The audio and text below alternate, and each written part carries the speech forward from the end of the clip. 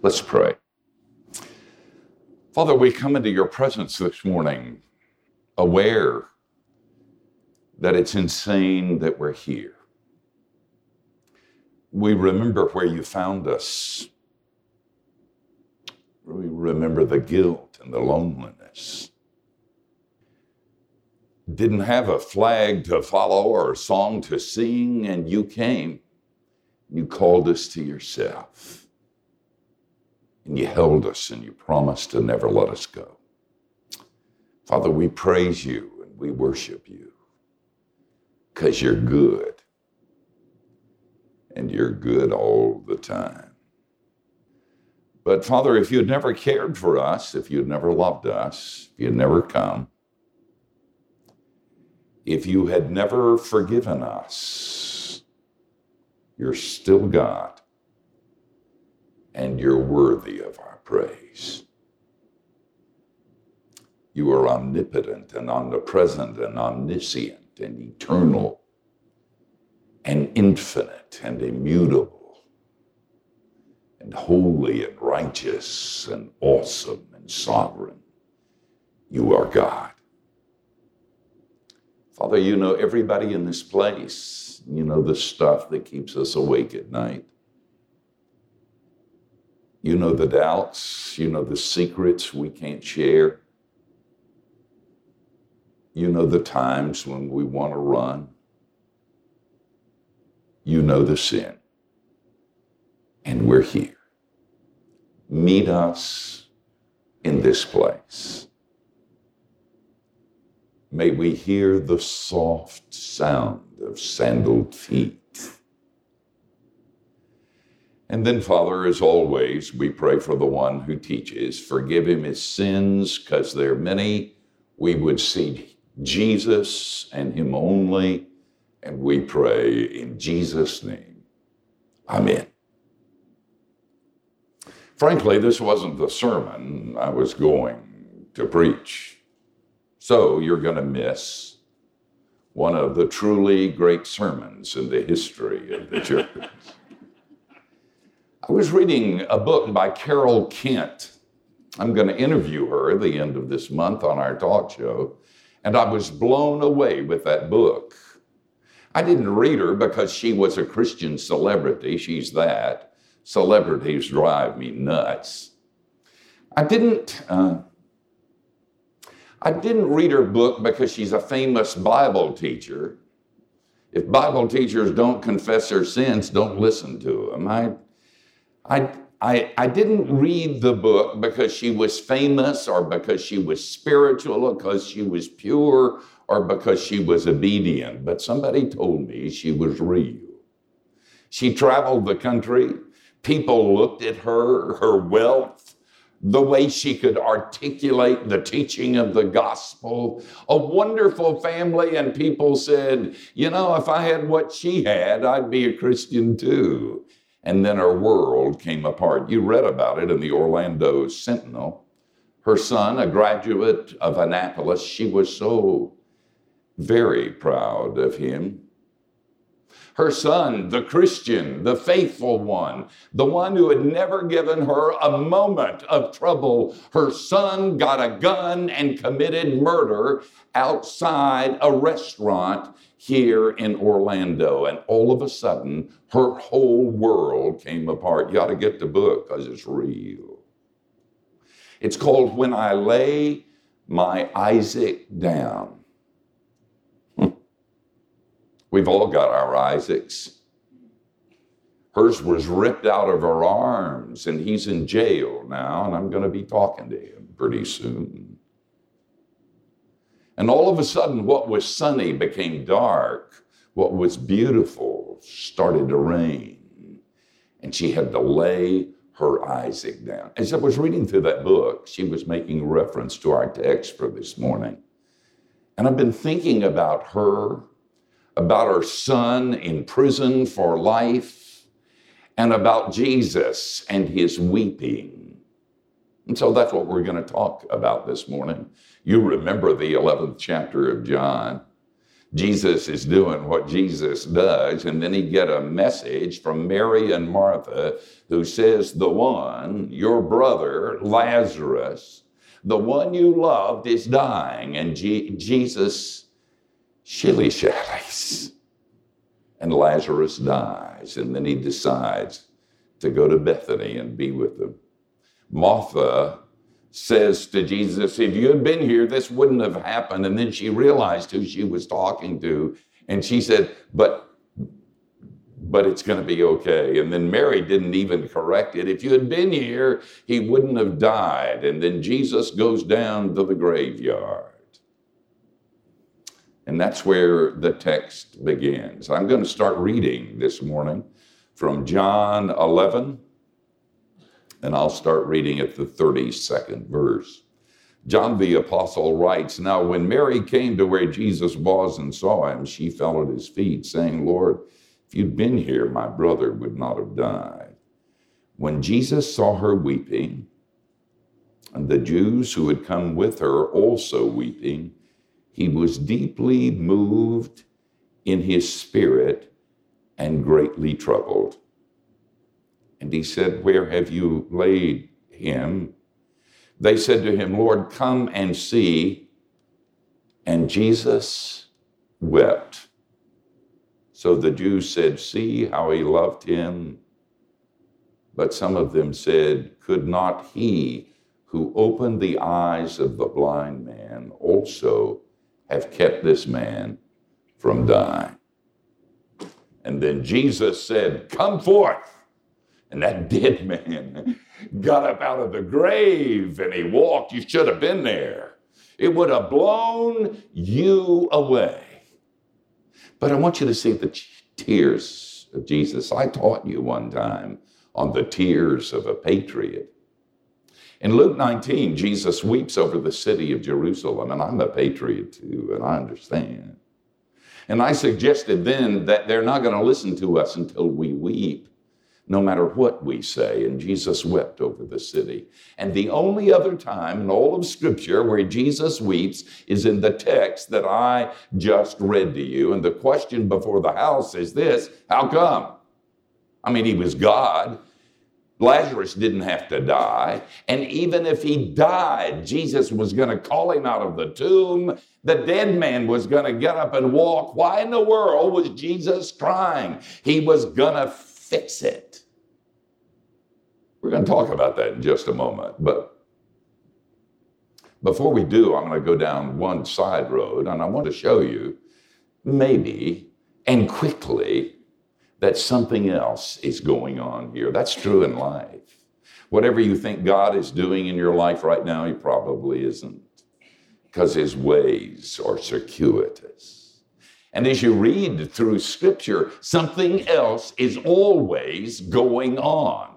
If you go to our secular website, it's the place where we demonstrate grace. We have two websites, keylife.org.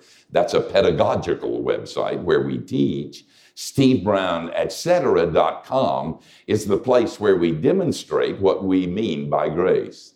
And if you'd gone there 3 weeks ago, you would have seen a Playboy icon. And you would have said, I knew it, Brown's not saved. I've been thinking all along that he's too irreverent to know Jesus. And now he proves it by putting a Playboy icon on his website. But if you click that icon, you know where you'd go? Campus Crusade for Christ. The 4 spiritual laws. I know, it really wasn't cool. We took it down. But it was fun. Wow. Something else was going on. The guys that saw it said, way cool, I knew I liked Brown. I'm going to Playboy, click it. And they end up in Orlando, Florida at the website of Campus Crusade for Christ. Something else is going on here. I read a Dean Koontz book this week, The Darkest Evening of the Year. And it's a great book about dogs. And as you know, I love dogs. I have 4 of my German Shepherds in heaven.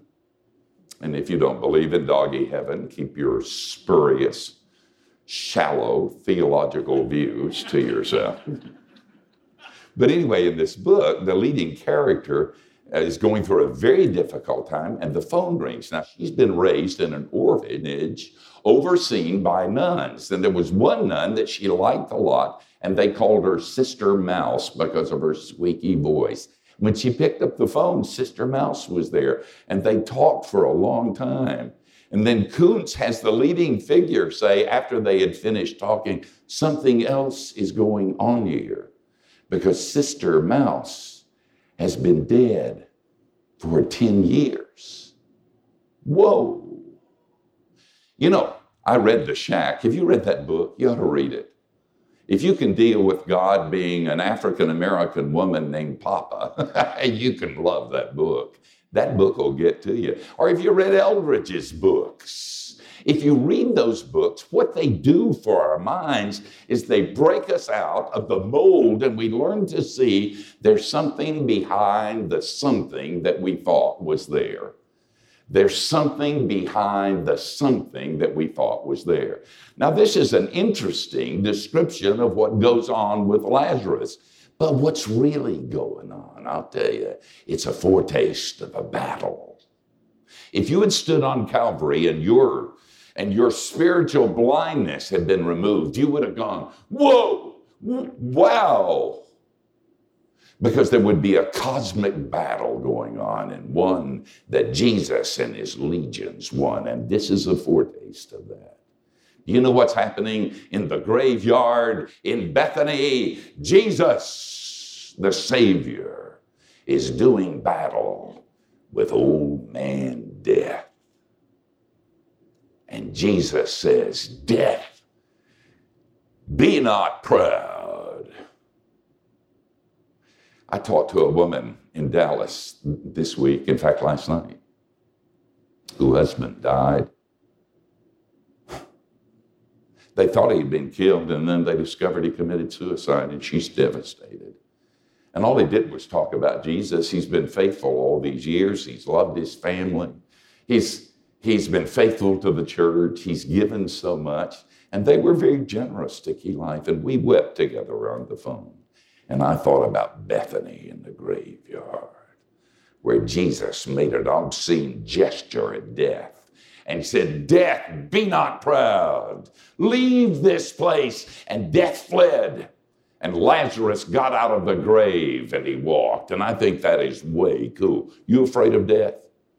Well, if you're not, you're a fruitcake. You wake up in the middle of the night and say, it's not my brother or my sister, it's me. It's 1 out of 1, and I'm going to die. Some of you young people don't do that often, but I'm old and cramming for finals, and I don't even like that thought. The good news is you're going to heaven. The bad news is you're going on Thursday. I'm not happy, but I think of the graveyard in Bethany when Jesus did battle with death. Death, be not proud. Do you know what's happened to me since I've been walking with Jesus more than some of you? Most of you have been alive. I've been doing this a long time. When I started it, I didn't have very many emotions. And when I became a Christian, it had nothing to do with my emotions. I'm not stupid. I read the books. I have a degree in philosophy. I checked out, and I decided it's true. And if it's true, I'm going to live by it as best I can. I've told you this before. I mean, I became a Christian for the same reason that I believe in the multiplication tables. It's just true. And so I decided I would be, and when I'd be teaching, I'd look out over congregations and people would be weeping. And I didn't, but I wanted to stop in the middle of the sermon and say, hey, what's wrong with you? Are you crazy? What's that? But now I understand. The more I walk with him, you know what's happening to me? The more emotive I have become. Emotions, even passions, have become more real to me. I love more passionately than I did. And I get angry more passionately than I do. And I irritate more people than I did. And I weep more than I did. And it's him, because he lives life to its fullest. And emotion is a third of life. And if you have no emotions, if you don't ever feel it, if you don't ever want to speak in tongues, I don't, but I want to, because I don't have the words for the joy and the laughter that I have. We cry for a lot of reasons. One of the reasons I cry is because I've been walking with him, and my tears mingle with his as I think about my life and the lives of the people that I love. We cry for a lot of reasons. Sometimes we cry from laughter. You ever get tickled at a funeral? Gosh, I have. It can be even something dumb, and you start giggling, and then you think, I can't do this, but you do. And pretty soon you can't stop. And then the tears are rolling down your face, and they think it's mourning, and it's not. It's like you cry from pain when you whack your thumb with a hammer. By the way, I'm a member of the Fellowship of the Stone. I've had kidney stones twice. And you women who've had babies and think you felt pain, you don't know nothing. Shouldn't have said that. But man, there were tears in my eyes, especially the first time when I didn't know what it was. I thought I was going to die. I was deciding who I was going to leave my car to as they took me to the hospital. And then there are crocodile tears. I was speaking at a conference one time and sitting on the front row when somebody else was speaking. And that person wept. And I looked, and their tears and their eyes were dry. It drove me nuts. I thought, I ain't listening to you anymore. Certainly not going to buy a used car from you. But something else is going on here. When Jesus is weeping, what is he weeping for? Lazarus is going to get up and walk. And so I move the previous question. First, I would suggest that when Jesus weeps, the tears are tears of identification. John 1 says, in the beginning was the Word, big deal. And the Word was with God, okay. And the Word was God, I knew that. And then the Word became flesh and dwelt among us. The most unique thing about our faith is not that God is powerful, but that God enters time and space and blows his nose the way you do, and walks our dirty roads and hangs spread eagle on cross beams on the town garbage heap between two thieves, that he identifies with us. He doesn't die so you don't have to die. He dies because you're going to die. He isn't lonely to keep you from being lonely. He's lonely as you are lonely. He isn't afraid to keep you from being afraid. He's afraid as you are afraid. The two great theological constructs of the church are transcendence and immanence. The liberals are big into immanence, but they don't know about transcendence. And if you were a bunch of liberals, I would talk about God, awesome and mighty. And I would say, be afraid, be very afraid. But we're not. We know about that. We think God's angry at us all the time, and he's not. I want to talk to you about a God who identifies with everything you experience, who knows the tears and who mingles his tears with yours. At the University of Texas, somebody wrote on the wet plaster of an unfinished men's room, God has cancer. Well, God has had cancer for a very long time. That's awesome. And so when Jesus came and he wept not to keep you from weeping, but to weep as you weep. And so when you listen for footfalls in the house and they're not there anymore, and there's nobody to wind the clocks, if you listen, you'll hear him say, I know.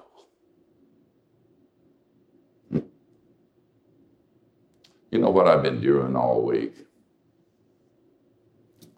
I was telling Jeff, I've been doing interviews at the Christian Booksellers Convention. I mean, one after another, after another, after another.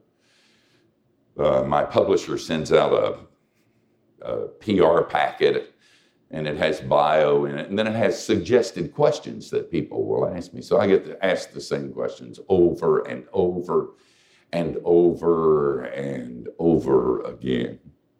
When I do those interviews in my study, I play solitaire while they're asking the question. But you can't do that if you're sitting there. You say, oh my, that's an interesting question. Did you think that up yourself?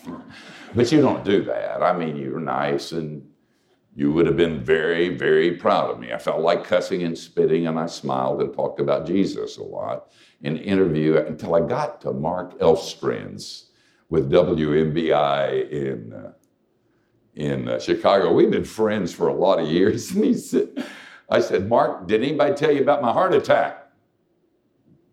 And he said, yeah, I knew about it. And I said, you know, I could die on this interview. I mean, sitting right here, I could die. I'm an old guy, I've had a heart attack. I could die right here. And he said, I could too. I had multiple bypass surgery. And so instead of talking about Jesus in my book, that's what old people do. You talk about your health, unless you talk about a restaurant. And so Mark and I, instead of doing what we were supposed to do, we were talking about our hearts. And Mark identified, and I identified. But how much more if the God of the universe has so loved you that he has come and identified with you? And then I would suggest it's not only tears of identification. I would suggest that when Jesus weeps here in Bethany, it's tears of compassion. In Mark 6, Jesus, just before he feeds the 5,000, looks out on the crowd, and he says, man, they got to leave and go to McDonald's. What are we going to do? But Mark says he had compassion on them because they were like sheep without a shepherd.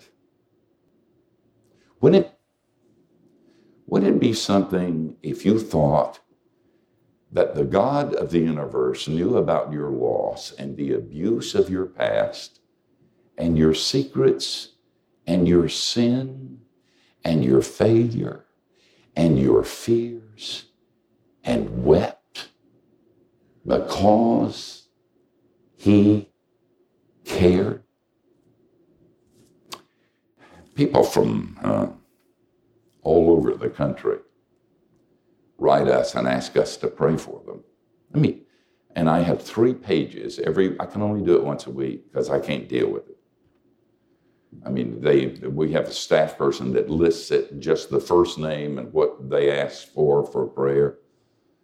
And I'd like to say I did it every day, but I can't. I do it once a week because I can't stand it. I'm depressed after I do it. This is the first set that I read on Thursday as I prayed for these people. Joe, his mother just died. Pastor Daniel, he's had a stroke. He can't preach. It's all he can do, a swift recovery. Maria, husband Bill, died in May, married 26 years. Ordway, abandoned by his family, and he feels so lonely. Vida, nearing bankruptcy. John, lost job in China as a teacher after 25 years. Judy, cancer, and it's spread to the lungs. Jason, be able to see his son, whom he loves. Diane, dementia and stomach pain. Wade, to stop drinking. Sandra is suicidal. Howard and Kathy are going through a divorce. Dennis is struggling with God's grace. David is struggling with same-sex attractions, and he just fell and he can't stand himself. Omar is dying with ALS. His small son with leukemia. Gwen is 85 years old and she's afraid to die. Cynthia, back surgery. And it goes on and on and on. And I go, oh God, I can't deal with this. I was in India a few years ago, walked the streets of Calcutta. When we were in a cab, every time you cracked the window, a hand came in that was thin, begging for money, for food. I looked from my fancy hotel down on the streets of Calcutta, and I saw the hungry and the poor and the destitutes living in lean-tos, and it was everywhere that I went. I could hardly wait to get out of India because I couldn't absorb it. I just couldn't take it. It was just I didn't know what to do with it, and I couldn't fix it. Jesus absorbed all of it. And that's the reason he wept. He absorbs yours. But I would suggest that it's not only tears of identification and not only tears of compassion, but tears of helplessness. And you say, wait. This is Jesus, okay. He wouldn't have. Yeah, he was. In Mark 6, the first part of Mark 6, Jesus comes to his hometown. And Mark makes a really profound comment. And Jesus could do no mighty work there. We say God can do whatever he wants to do. Let me ask you something. Can God create a stone bigger than he can lift? Think about that a second. Can God create a stone bigger than he can lift? Steve, you're just playing games with words. I know, but let me tell you something else. God operates in the context of suffering and pain and death, and I hate it. But he does. When I was a pastor, I'm not a pastor anymore. They used to pay me to be good, and now I'm good for nothing. I'm sorry. But I did a lot of counseling, still do a lot of counseling. And I put a sign because I kept trying to, it's in Guy's DNA. We want to fix things. And so when somebody come in, I want to make them feel better. So I start talking, and because I have a deep voice and look like their grandfather, they feel better when they leave. And I had a sign in the center drawer, and I used to pull it down. It said, "Shut up, God's doing something." And so sometimes I had to work hard at not trying to fix stuff because God, in the pain I wanted to fix, was working his will for his glory and our. I don't understand that. But you know what I believe? I believe when we get home, we're going to say, God, you messed that one up. If you really loved him, he wouldn't have been that way. If you loved me, you would have given me more stuff. I wouldn't have died if you had loved me. My kid wouldn't have died. I wouldn't have. Where were you when the abuse was going on? Where were you? And I think we'll see the tears of the divine one more time. And God will say, if I could have done it another way, I would have done it another way. I would suggest that the tears of Jesus are tears of identification, of compassion, of helplessness, but also, and it gets better now, tears of joy.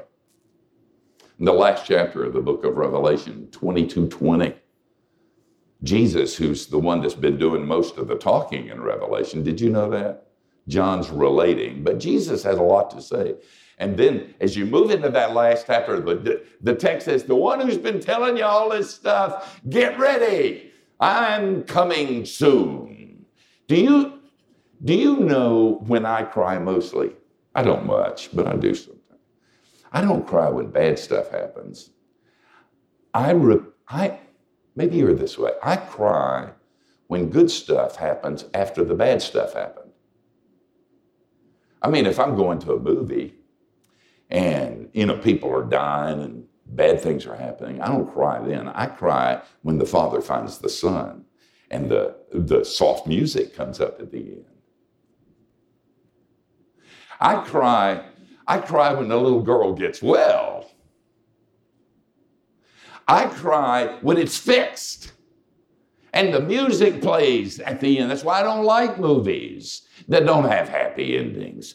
Not because I'm unrealistic. I'm realistic about this life, but I'm a Christian. Life has a happy ending. He's promised, and he doesn't lie. And I believe Jesus looked at the mourners and listened to their tears. He looked at Mary and Martha, and he loved them, and he wanted to hug them, and he wanted to fix it.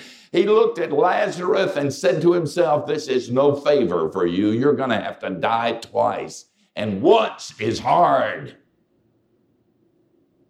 And then Jesus, even as he called the dead man out of the tomb, thought of the marriage supper of the Lamb. And he heard the music of the angels, and the tears welled up in his eyes because they were tears of hope. And they were tears of joy. Did you see the Indiana Jones movie? Was that cool or what? I love those movies. You remember when Indy's on a motorcycle and he's going through the university, he goes into the library, and being a professor, I know what this is. And a student, he's fleeing for his life. He's on a motorcycle. He's in the library of the university, and a student stops him to ask a question. You want to go, kid, shut up and leave me alone. I could die here. But he didn't. He listened to the question. And then Indiana Jones said to the student, son, if you want to be a real archaeologist, you got to get out of the library. What a great statement. If you want to be a real archaeologist, you got to get out of the library. That's what God did. He got out of the library. He came out of the heavens. The incarnation is awesome. It's mind-blowing. If it's true, it ought to change your life. I go to God and I say, God, I will do whatever you say because you're big and you're scary and you'll break my legs if you don't. If you want me to kneel, I will kneel because you're God and I'm not. If you want me to worship you, I'll use words of worship and praise, even if I don't feel it because you're God and you scare the spit out of me. Tears? God. What's with the tears? Oh, now I understand. And if you listen to what I taught you this morning, you do too. You think about that. Amen. Thanks for listening. And if you're up for reading, make sure you click Articles in the main menu of the app to check out the latest from Steve and all your favorite Key Life voices.